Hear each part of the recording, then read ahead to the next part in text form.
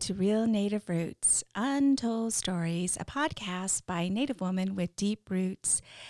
Good morning, good evening, good day, depending on when you're listening to this. I hope you all are well. It is November. By the time you hear this show, we will know who will be in leadership. And I don't know about you, but I'm feeling all sorts of emotions at this time and just doing my best to try to be present and knowing that whatever happens, we'll figure it out. We'll figure it out. So I hope that you all do what you need to do to take care of yourself at this time. Just there's a lot of changes, a lot of things happening in terms of the election. We just had a full moon. Actually, we had 2 full moons this past month in October, and just a lot happening. So do what you need to do to take care of yourself spiritually, physically, emotionally. Just do what you need to do. I'm good. I just want to just check in with you a little bit. What's bringing me joy lately, I would say, is really just listening to my sons and what they're doing. I feel like they're in a good place, so that makes me happy. So just checking in with my guys. And one more. I have one more interview to do for December, and it will be a whole year that you all have joined me. Isn't that crazy? So I'm looking forward to year 2. I have ideas. So I'm just so grateful. Thank you all, Ayahat, for following and supporting and giving me feedback about what you're doing in terms of the guests and what they're offering, which is actually a nice transition to having me introduce to you all our guests today. And I usually tell you all why. I mean, I don't do the typical, reading someone's bio. I let you know why I was intrigued with the individual and why I wanted them to come on. So our guests, we're actually we connect and we were trying to figure out how do we know each other, because we both feel like we've known each other. And we both kind of get a sense that we've been in the same places, but at different times. And so, just kind of hearing people's name. And we are actually friends on Facebook. And so I went to his page a couple times because I noticed that we have a couple of friends, and I got curious, like, what does he do? What does he do? So I did a little bit of Facebook stalking, and that led to me finding his company, and then that led to me discovering some videos out there and him talking and speaking. And then I got even more intrigued because the way he weaves and believes in weaving in culture into business. He's what he would describe himself as, this economic activist, and he's very passionate about culture and about the environment. And he's also really, passionate about how we as Indigenous people, we as Native people, have this opportunity to really own our own way of growing, financially and affluence is what he would say. So he has a company called Tribe Awaken. This is the other thing that got me curious about him is his children work with him. So this company is owned by him and his children, and they all have different roles and based, of course, on what they're passionate about and what they offer as gifts. And he has his fingers and toes in a little bit of everything. And we'll learn more about what he has to share. He has worked for his people, the Navajo Nation, and was really actually sort of a part of the whole Local Governance Act way back. And so he's really passionate about this whole economic development concept, but really thinking about how do we weave in culture and how do we continue to hold and ground ourselves, with our traditional values and still doing that, So without further ado, I would love for you all to meet my new friend, Tony Skralunas. Hi, Tony. Hey, how you doing, Vicky? Thank you so much for being here. Yeah, thanks for the background. So you did some really good reconnaissance. Well, thank you. So Tony and I agree that we are pretending to be at a coffee shop. So we're doing this by phone, but we Yeah, have yeah. created our own coffee cafe virtual experience here. And So yeah, Tony, I I'm dr- shared. I'm Go ahead. I'm drinking a triple shot, so Well, I told him I'm at the coffee shop, but I'm drinking water. uh, I'm acting the part. Yes, yes, you are. Should we get some bread? It's So, gone. yes, get some scones. So I had shared with folks a little bit about what's bringing me joy. I'm curious about what's bringing you joy these days.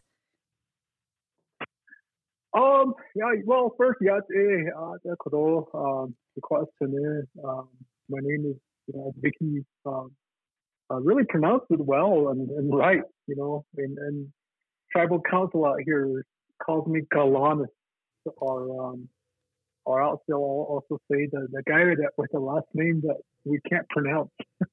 And it's kind of always been that way. But I'm from a place called Big Mountain, and I'm of the Bitterwater clan. In our way, it's really appropriate to introduce, kind of where we're from and our ancestors, because Mm-hmm. we bury our umbilical cords there, and Mm. we really honor our elders and who brought us value and made us who we are.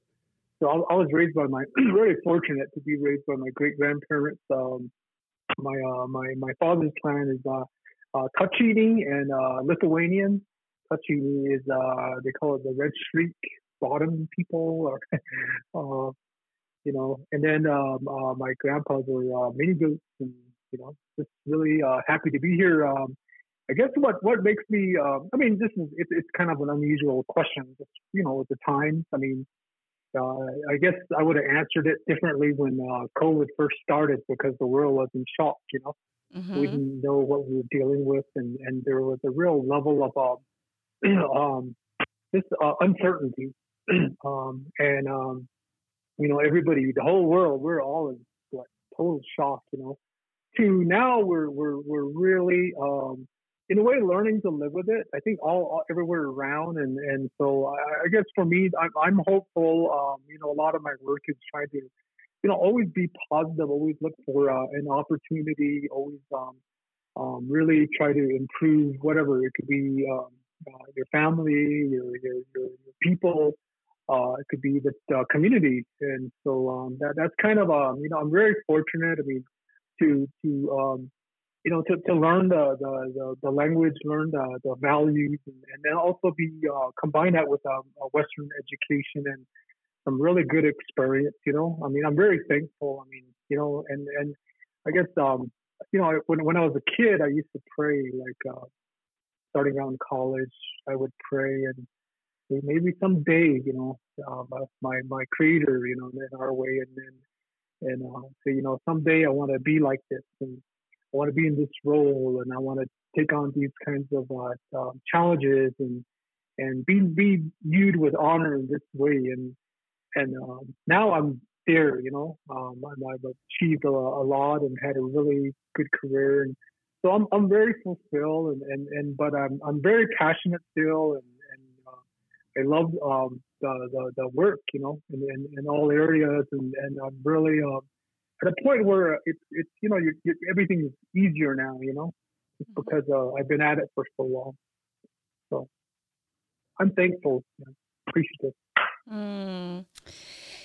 Thank you. And thank you for introducing yourself. I appreciate that, Mm-hmm. to let some of the listeners who may be Navajo to know, oh, he's relative, So, so that you're going to probably well, getting you some can know if requests. you're related or not. Right? So you, Well, my clan is one of the first four clans, right? So, and we're kind of the most prominent clan, and we're related to all these clans, and so it's like it's hard to date when you're Toinechini. Let me tell you that in our tribe. oh, that's funny. So the listeners, just so you know, when you meet another Navajo person, that is the reason why you want to ask your client, because you have to make sure you're not dating like your mom, your dad, your brother, your grandpa. So, Well, they Uh, say if you do that, you jump in the fire.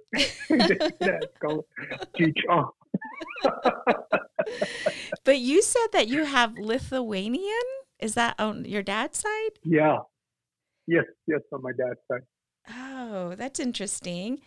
So thinking about Oh, like, and Squilonis is a Lithuanian name, So, okay. but I was raised totally Navajo, and I know very little about my Lithuanian side. I was the firstborn in my family, and both Navajo kids were kind of in my same boat. We all got left with the grandparents because our parents had to work so far away, or go to school so far away, and usually the oldest was the one that got to help grandma, grandpa, herd sheep, and run the farm.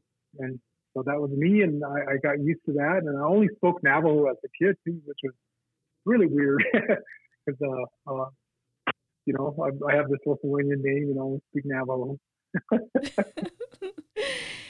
So growing up with grandma and grandpa, so what was that like? Yeah. What do you feel like they taught you? I mean, because I appreciate you Well, also saying like you prayed about certain things, and so you said it came to fruition, right? And so, how do you think yeah. growing up with grandpa and grandma help you get to this place?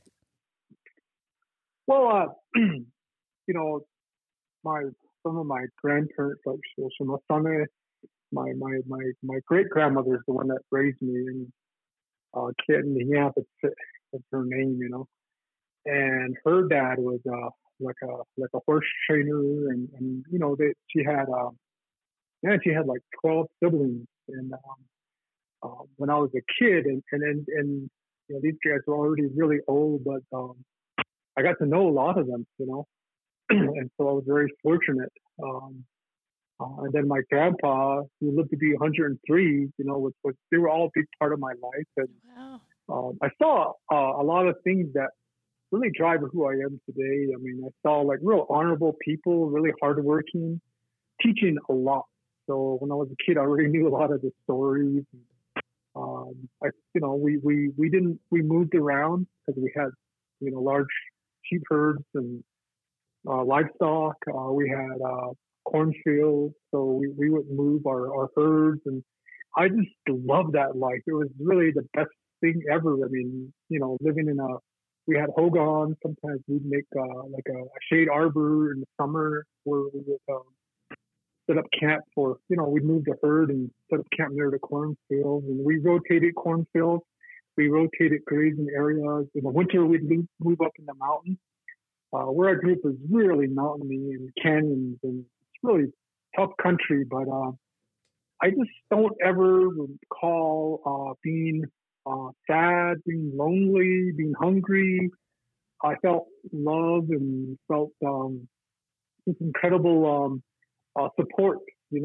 Back then, the people just helped each other still. So a lot of people would check on my grandparents, and that was just a way. And I saw a lot of things. I was taught a lot of things about how to, if you're going to have a strong herd, if you're going to have a nice home, if you're going to have nice horses, if you're going to learn songs and story, you have to live a certain way. You have to conduct your life a certain way. Those things just don't come to you. Mm. And so I learned I saw it firsthand how it worked. I saw people that didn't follow teaching too, and how they were kind of living and their home situation. And then I saw people that really followed that, and just the honor that they lived with. So that's really what a lot of those experiences is what that drives me to this day, and I really try to stay in touch with that. So I can't. I'm just grateful I even got a taste of that, because that's really the way of life for probably the last 600 years. Once we started sheep herding, so it was this unbelievable experience. Mm. Yeah, it makes me think about. I think I'm a little bit younger than you. I don't know how much Yeah, younger. yeah, you're younger. Yeah, well, But in our way, you're supposed to say like, let's say, hey, little brother, because like if I know you're older, in our way, what I say is like chiteje is like the Hmm. younger sister, because you try to uplift others, so Yes. you kind of put yourself, yeah. So So I'll say so yeah, you're younger, my hey, brother Tony. hey, you're my little brother, hey. My little brother. I feel like I'm one of the last generation of sort of experiencing what you did.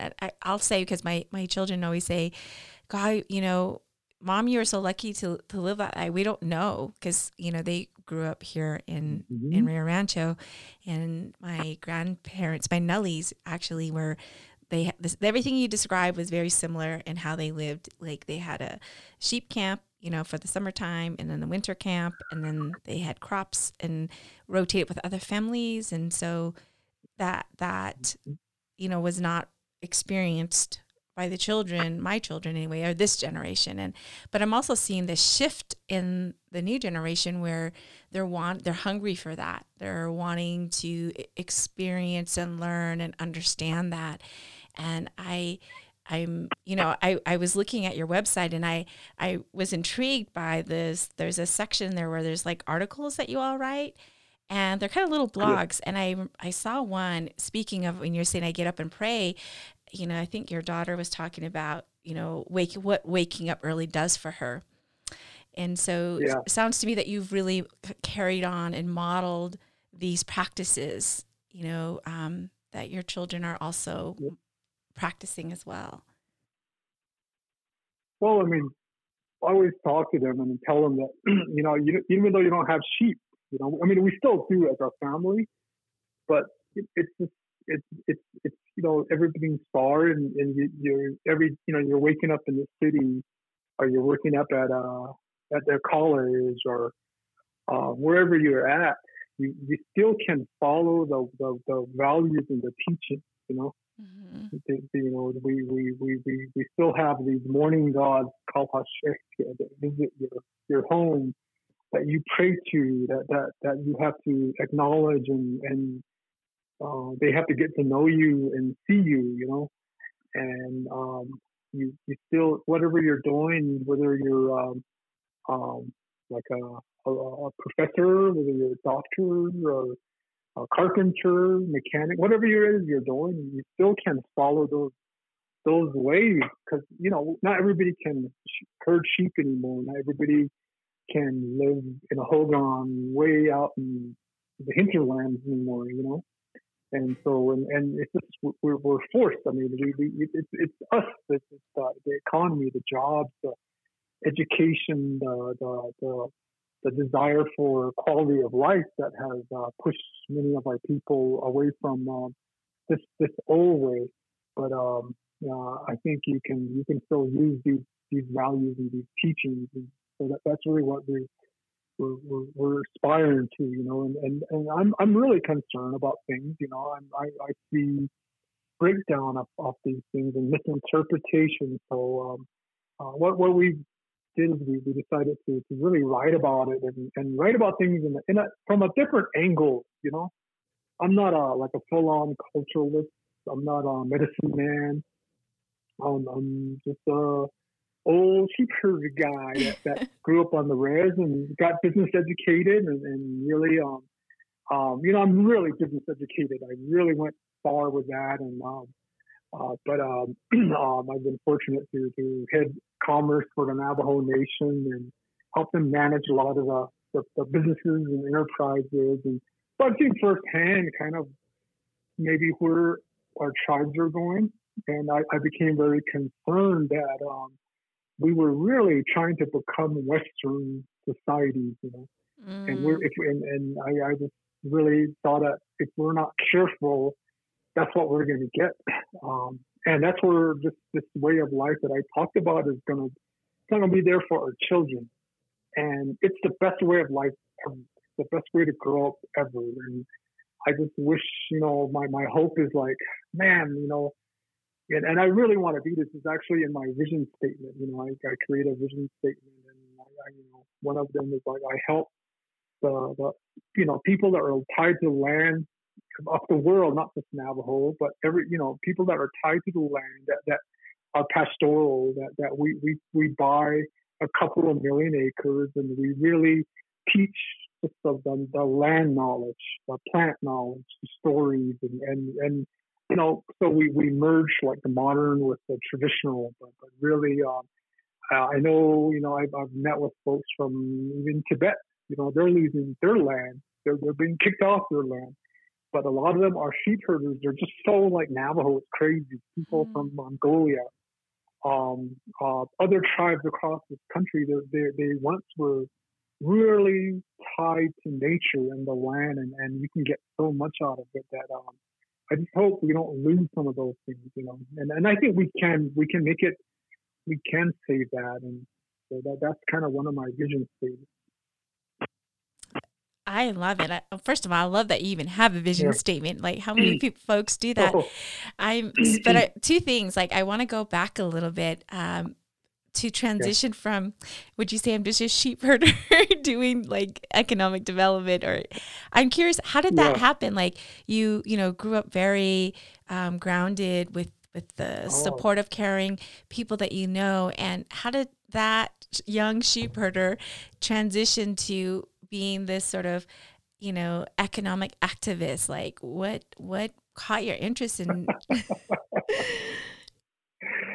Maybe there's I think there was always an activist there. I think I was already aware that, because I grew up, I could see Peabody coal mine off in the distance, and I could see like, they had a flame that always was lit. There was, I don't know what you call it. There's a thing that comes out of the earth where there's a flame that's always burning.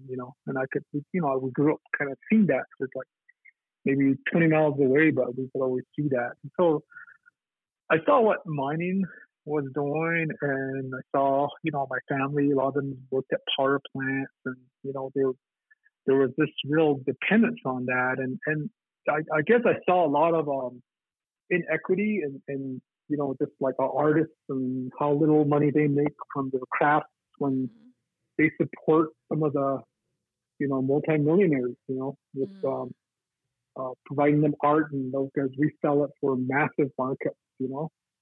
That I feel like we really need to benefit more from commerce. I mean, and we can't avoid it. We can't just live completely the old way. We have to. We all have cell phones. We all have radios. We all have cars and trucks. We all, it's a mesh of a modern world.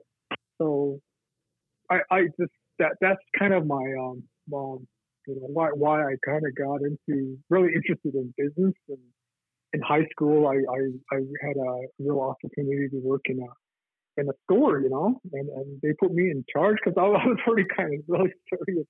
So I was, I worked like half my senior year, and but I wasn't really given a lot of responsibility in the store, and then in college, I mean, I also really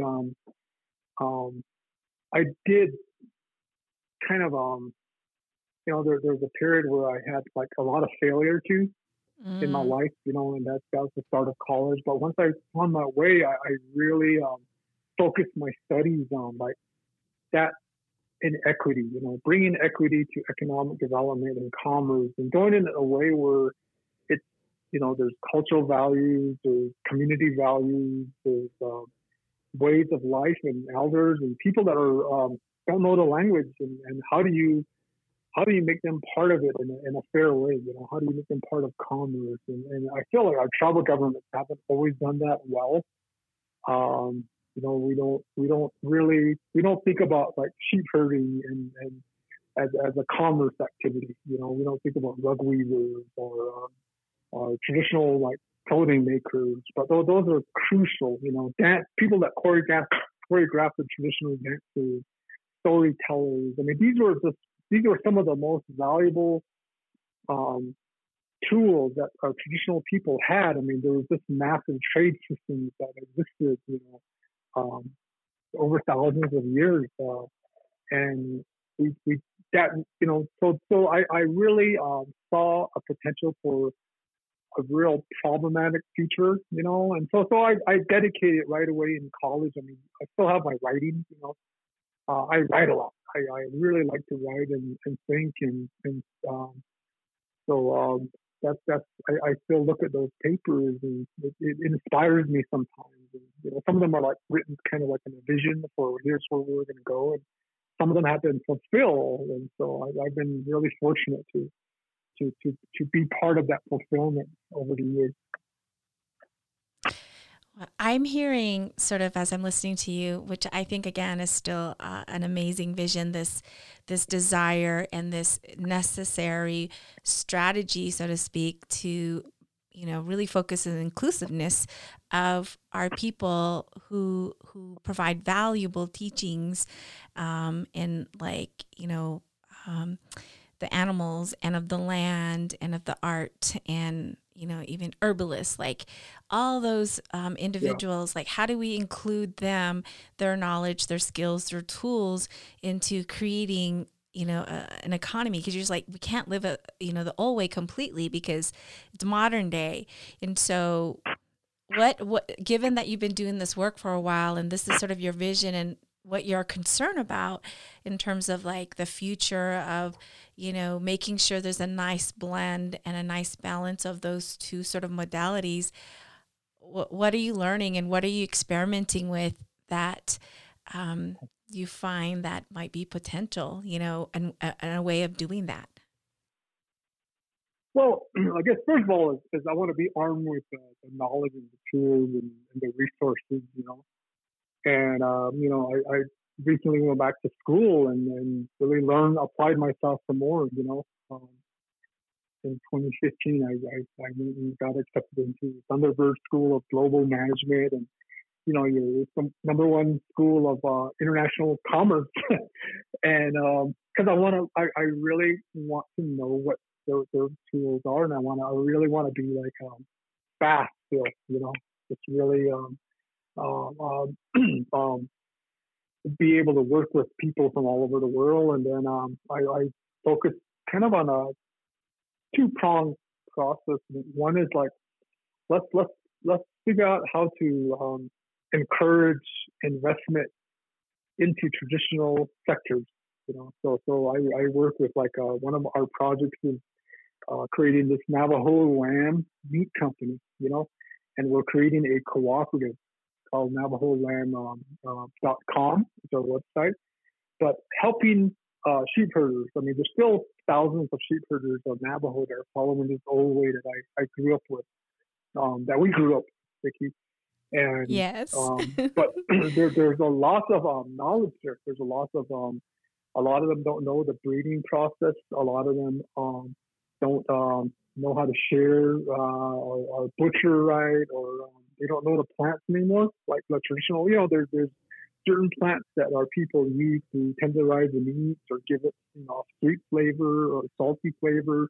There's medicines that they used to like herd to. They knew where all the medicines grew, and so they actually tested like that. As an example, that meat years ago. There's actually they found that the sheep that were herded like that had a real high omega-3 content. It was really almost as high as wild salmon, and very lean. The breeds were really thought out, so they were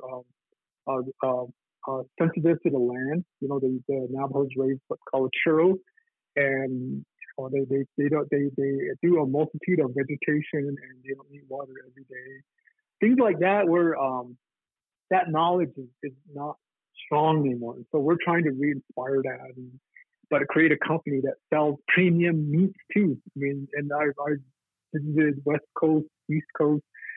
There's a lot of interest in a premium Navajo product that's raised like this, but then you have to create like an ordinance. You have to have protections of in a lot of ways. Like let's say like when so we're meeting with these sheep herders, right? I'm giving this example because it kind of encompasses what your question is. So the sheep herders themselves were really concerned about this. Like, well, we need to be really respectful when we come together. We have to come together using all values. Mm-hmm. We can't have somebody that's all like because some of our people don't know these teachings anymore, so they're very domineering, or they're very they got a lot of big ego, and sheep herd is not supposed to be like that.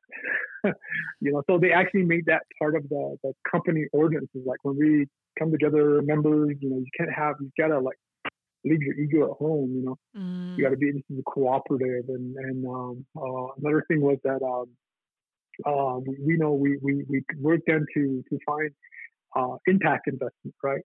So we can actually help this company start up, but we have to keep the herd small. It has to all be in the land's carrying capacity. You have to follow these old methods. So we'll set up processes to teach these old methods of herding and monitoring the land, so it's all about a traditional product. But what you get is a premium product that you teach people even how to sing and how to pray to the sheep. So of course, if you tell that story right, imagine somebody in New York City or somebody in London, seeing that and saying, "Man, the market's there," and we saw like so that's just one example, but it has to be done in a really respectful way, and that's what we're doing. So that we also launched this. So that's really one of our projects. Another one is we launched this commerce platform called tribes.humans.net, and it's really based on how tribes used to trade a long time ago. It's using the peer-to-peer networks, the platforms that are out there, Mm-hmm. and we're fortunate to join forces with this group called humans.net. And so they use artificial intelligence, and they use different types of like online commerce software that's constantly being refined. And so we did a test launch. We're still in kind of like test launch phase with that, but we have a lot of members all over the world, and it's a way for people to trade goods and services, to buy, to sell, and our hope is, we're refining it, but we start giving in some kind of, and it's really on honorable trade is what we're trying to base it on. So that's kind of something that's really a really good experience because it's online and it's global. And so I'm trying not to be so Navajo centric with the work. Mm-hmm. So we're like trying to advise. We're advising tribes around like retail, right? Like this is COVID has been really impactful to tribal economies, and most of our tribes, we live in food deserts. We our shopping centers, our grocery stores, a lot of them don't sell locally raised produce or locally raised meats. And it's always some outside company that buys from like Australia or New Zealand, New Zealand. And so we work to change that vision. So we provide a lot of guidance. You'll see that on our website. We looked at because in our way, like I mentioned at the start, my grandpa lived to be 103, and it used to be common. We had centurions. It used to be common for our people to live to be over 102. That was kind of like a blessing. That was actually we still reenact that desire, that purpose of living to that age. But that required us to eat in a certain way and live life in a certain way, and more and more of our people aren't doing that. So a lot of our research has been like, where are places that are living to be 100 and over 100 still, and we found a place in California called Loma Linda. It's kind of the headquarters of the Seventh Day Adventist Church, but they really wanted to keep health and tied to nature, and so they started years ago. They started their own like grocery making. They what I guess the teachings from what I understand of the Seventh Day Adventists is that you don't use a lot of sugar, you don't drink coffee, so I'm definitely breaking those rules. You don't drink alcohol. You don't eat meat, so they minimize meat. So that's where a lot of the efforts of around like plant-based protein started. they perfected a lot of that, and they perfected a lot of techniques and dining, cooking, and that, and even commerce. They created their own independent grocery stores, and so that's kind of a model. And we actually wrote an article about it. We went out there and visited 2 times. We studied farmers markets in California just because we tried it out. We actually started a farmers market out on Navajo and Hopi, and we really had to teach our people why it's important to have farmers markets and how to make it exciting and add culture to it, and it's really, those are some of the kinds of things we're doing, but a lot of it is writing. And we're going to add in some visual stuff too. We want to do some actual online like skits, and I really love like acting. I'm kind of an aspiring actor in our area here. I And saw that. Yes. so yeah. Yeah, I know. I've helped make a movie. I've been like in plays, and I even like co-wrote like a little screenplay that we reenacted out in the Bay Area a couple of years ago. So no, I just love like performance, and I think we have to reach people using different tools. It's not, we don't have the luxury of sitting in a hogan and talking to people like we used to. We have to use different mediums, and so that's kind of what this is about. Is like, let's find mediums to reach people all over the world. I love how you said earlier, like I'm trying not to be so Navajo centric, right? Because Mm-hmm. in Indian country is small, and Yes. if we were to do the network, right, a network of all the tribes, and because all the tribes are trying to do the same thing, right? We're trying to grow an Yeah. economy. We're trying to also make our own decisions for ourselves and for our people. And because you're right, I remember you were saying like we also deserve a nice beautiful home that we can live in, not HUD homes, right? Like Yeah. we have the power in our hands to use these different tools to create our own local grocery stores and eat Yep. very healthy premium lamb or mutton, right? And Yeah. so I Yeah. love this Or whole, rice, or yeah, yeah. Or what, yeah. yeah. And I love how you guys Salmon. are doing that whole trade route. Like I saw that and this is Yeah. so cool. It's very innovative. And I mean, you're basing it really like basing it on old trade routes, right? Like how we had them, Yeah. as you were saying earlier.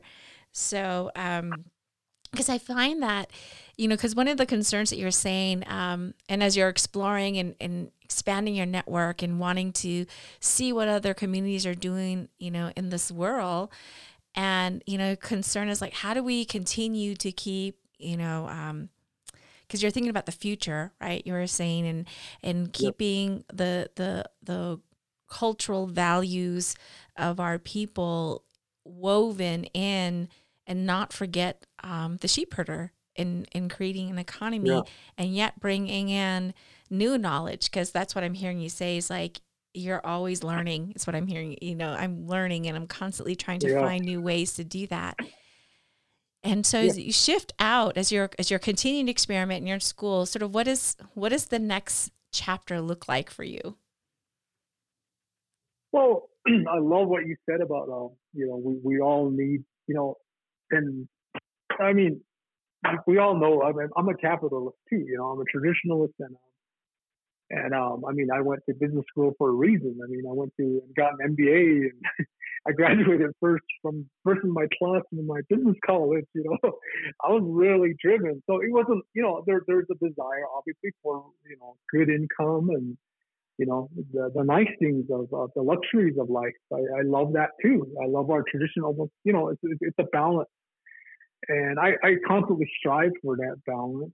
But I think so it's a lot of times I think our people, maybe that we self sabotage, because there's also kind of a people look down when somebody achieves like high income, or in affluent lifestyle, I think there's two ways to look at that. Is one is that how does that person that's achieved affluence, how does do they do it through honest hard work, and do they do they are they respectful? Because we always, a long time ago, we had affluence.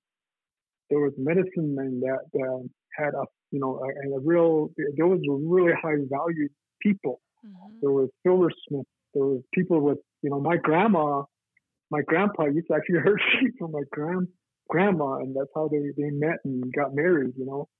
So my grandmother was a sheep baron. She had probably over thousands of sheep. And a lot of his brothers were herders for my grandma. They always tell me that. So we had affluence, you know, but we also have to understand that there was a real level of appreciation and honor in that.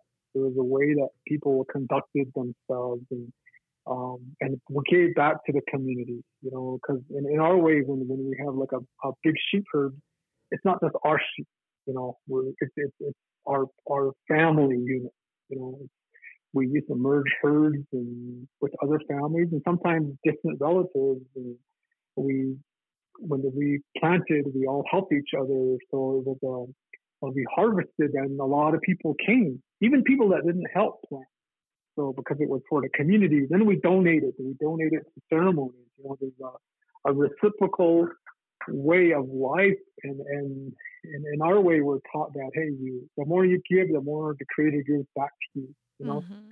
So it's really teaching people how to follow those ways still, because and so we have people that are getting more and more affluent, which is great. But what we're trying to do with our system of sharing education is like teaching how do you do it in an honorable way. I mean, I'm concerned. I mean, I'm seeing more and more people that go to business school, right? Like I said, I went through all this business schooling, but a lot of them come out and they want to be like real obnoxious and domineering, and so they're really using a different value set there, because we're not supposed to be like that, So part of what we're trying to do with our website and our propagation is to start teaching about honorable affluence. There's a way to if you achieve, be really grateful and thankful. But here's how you live that way. Here's a level of enjoy that life. But there's a way that you're supposed to reciprocate. You're supposed to help with ceremony. You're supposed to help your family, your community. You're supposed to give back, but you're supposed to be a certain way too. You have certain conduct of yourself and disciplines of yourself, And so that's some of the things that I see lacking in a lot of our younger MBAs. They want to wear the 3-piece suit, have this, just be that almost like Donald Trump, that dominating person, And I'm afraid of that. I'm afraid that's gonna, as we're losing more and more of our traditions and our traditional speakers and people that can teach those values, I'm really afraid that domineering type will be something that more and more people want to aspire to, but it's inaccurate. It's an inaccurate model of what our elders wanted us to be like, even when somebody has achieved success and affluence, So that's kind of, I guess, a good way to put it. And I think we do need successful people. We do need our kids. And we got to build our own economies. We can't just have outsiders building fancy hotels or fancy restaurants or manufacturing facilities or car sales places, things like that. That's all outsiders. We need our own people, our own grocery stores to actually create meat companies, to create produce companies, clothing companies. We have enough markets as tribes together.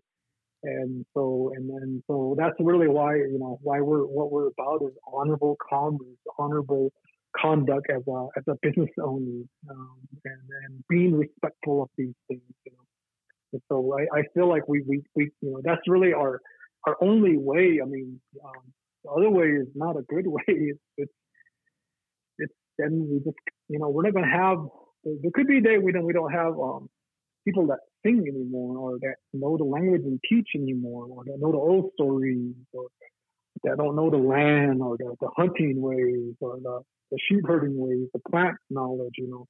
That's not a good future. That's not a recipe for a long term survival. You Mm. That also made me think, hearing the last couple of things that you said is, it's also one thing to kind of like hear the story and hear how it was done. The other part of that is actually practicing it and living it, which takes time. you know, know? do you know what I mean by And it's that? Yeah. reinforcement. Yeah, Yes. yeah. Yes. Time and reinforcement. I mean, you don't just pray when you come to ceremony. You give offerings several times a day. Hmm. In a way, we're kind of like those societies in the world where they pray. Like I think like in where is it you see in Egypt or in Israel, people like they there's a bell that goes off, everybody runs to the temple. India and tribes were actually like that. We actually we're supposed to give an offering and a prayer several times a day, and our prayer structures was really important too. A lot of it was being grateful. A lot of it was planning your day, it kept you in tune. And I think that just really those simple things that there's a lot of pieces of that, but it's really that simple. Mm. Oh, Tony, we could talk longer. We have to make another coffee Yeah. date. Yeah, yeah, I'm happy to do that. I mean, we're kind of trying to do a lot. Yeah, I try to. I mean, another thing I guess I didn't talk about is I co-own a utility scale solar company called Navajo Power. Mm-hmm. And we're really working with tribal communities, and even though it's called Navajo, we're working with Tohono O'odham. We're working with tribes up in Warm Springs tribe in Oregon. We're talking to some of the Pueblo tribes in New Mexico. It's really we're really, if you look at our website, we're integrating a lot of the stuff I'm talking about. And so that's really so this is another type of an example of like, but we're on major. I mean, we're the guys that build big solar projects and sell them to places like Phoenix. That's what we started. So. Yes, I'm actually really quickly going to that because I was telling you there was one thing that I loved about the website and now I'm trying to. I'll find it. I'll put it in the notes somewhere. But it was basically say Yeah, like we can't be living the way we're living now in terms of how power is being produced, and we need to yeah. think differently. It was something like that. There was a quote in there that you all had noted in there. Maybe it was under the principles, but so, I know that we could probably easily do a part two because I feel like we just started this conversation, Yeah. and I'm really excited about seeing what you all will be doing going forward. And just wanted to give you an Mhm. opportunity to give, we talked about a lot, but also give you an opportunity to share anything with the listeners. I know that, folks that listen come from all different facets, like community people to practitioners, and folks that may have interests in doing work in Indian country or are working in Indian country. So, any final thoughts that you want to say based on our conversation? Mhm. Well, I guess it's a lot of it's our values. I was saying earlier that I flunked out of college when I first started. I mean, we all learn from our mistakes, right? So I learned from mine, and there was a period in my life where being traditional, growing up traditional, I kind of when I went to college, there was a period where I felt inferior, as a native person. I was really shy and um, I guess what do you call it, diminutive or really just non-engaging, sat way at the back of the class, didn't want to be recognized, didn't want to speak out. I just, didn't feel like I fit in, and I had to, I realized I had to change myself. I had to be who I am. I mean, I'm this Navajo guy that grew up this really traditional style of life, That's who makes me who I am. And once I recognized that, I found that people that are even like business class or from the country club, the most, we had this professor, right, that was like, you see Wall Street, the movie, and this guy would dress like that, right? And his hair would be like grease, and he just was elegant, the best like glasses, and the most like outgoing personality. But this guy saw something in me, and I excelled in his class. And then at the end of the grad, when we, I flunked out to when I went back to school, and was getting the bachelor's graduation. This professor that, I when I first glanced, when I first started school, I would have viewed him as really intimidating, really like. But he saw that, you're this guy's a leader, and he recommended me to lead our class during the graduation. And I just, it's really, I think a lot of us, we're raised traditional and we're native, and we somehow feel like, maybe I need to, if I'm talking to a bunch of white people, I need to talk about my trips to the Hamptons, or I need to talk about like when we went to Hawaii, But that's not who you are. So why fake it? Talk about your time with grandma and out there in the field, your times with your uncle, because these guys didn't grow up with that too, and they just love that, And so I just once I knew my value, knew like how that there's nobody that's better than somebody else, And I think we shouldn't do that to each other. We shouldn't think like that. And I really hate it when tribes kind of do that to each other too. They look down on like, oh, those guys aren't traditional anymore, or those guys are, it's like we can't. There's so few of us. Life's so short. We used to not be like that. We used to always. Being tribal for me is like, if you're in our way, like, you're not supposed to let your neighbors fail. You're not supposed to let those guys that live across the way freeze in the winter. That's the ultimate failure of your society. You're not supposed to let another family grow up that doesn't know the teaching. You're supposed to be passing this knowledge on, and you're not, and I feel like we're losing a lot of those types of values, and so we got to uplift each other, and we got to teach each other.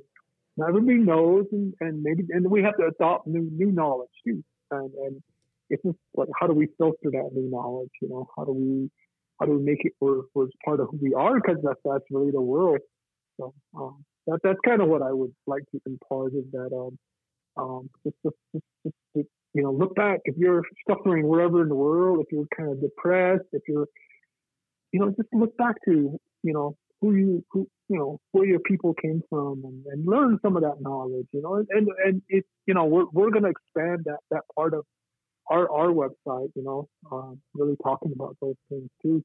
We want to interview you elders out there. We want to talk to people, and this like you're doing here with this podcast. I mean, I really appreciate that. This is really unique the way you're doing this.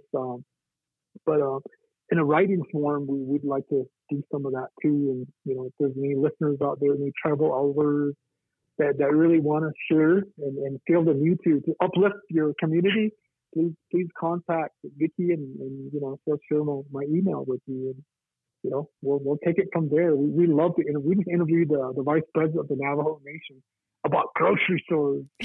We're going to share that article this week. Well, look forward to reading really it. Passionate too. He's a really cool guy, but we're interviewing all kinds of people. We're going to interview you too, Vicky. You have a certain drive, and so we all a community, Mm-hmm. So, but yeah. Thank you. Oh, yeah, though, and everyone, you heard it from Tony. Be who you are. Know your value. lift each other and lift our communities and continue to adapt new knowledge and keep learning. That's what he's telling you all. So thank you so much, Ahad. I really appreciate it this time and looking forward to continuing to have more conversation later on. So be well, be safe, Tony. Okay. Good night. Thank you.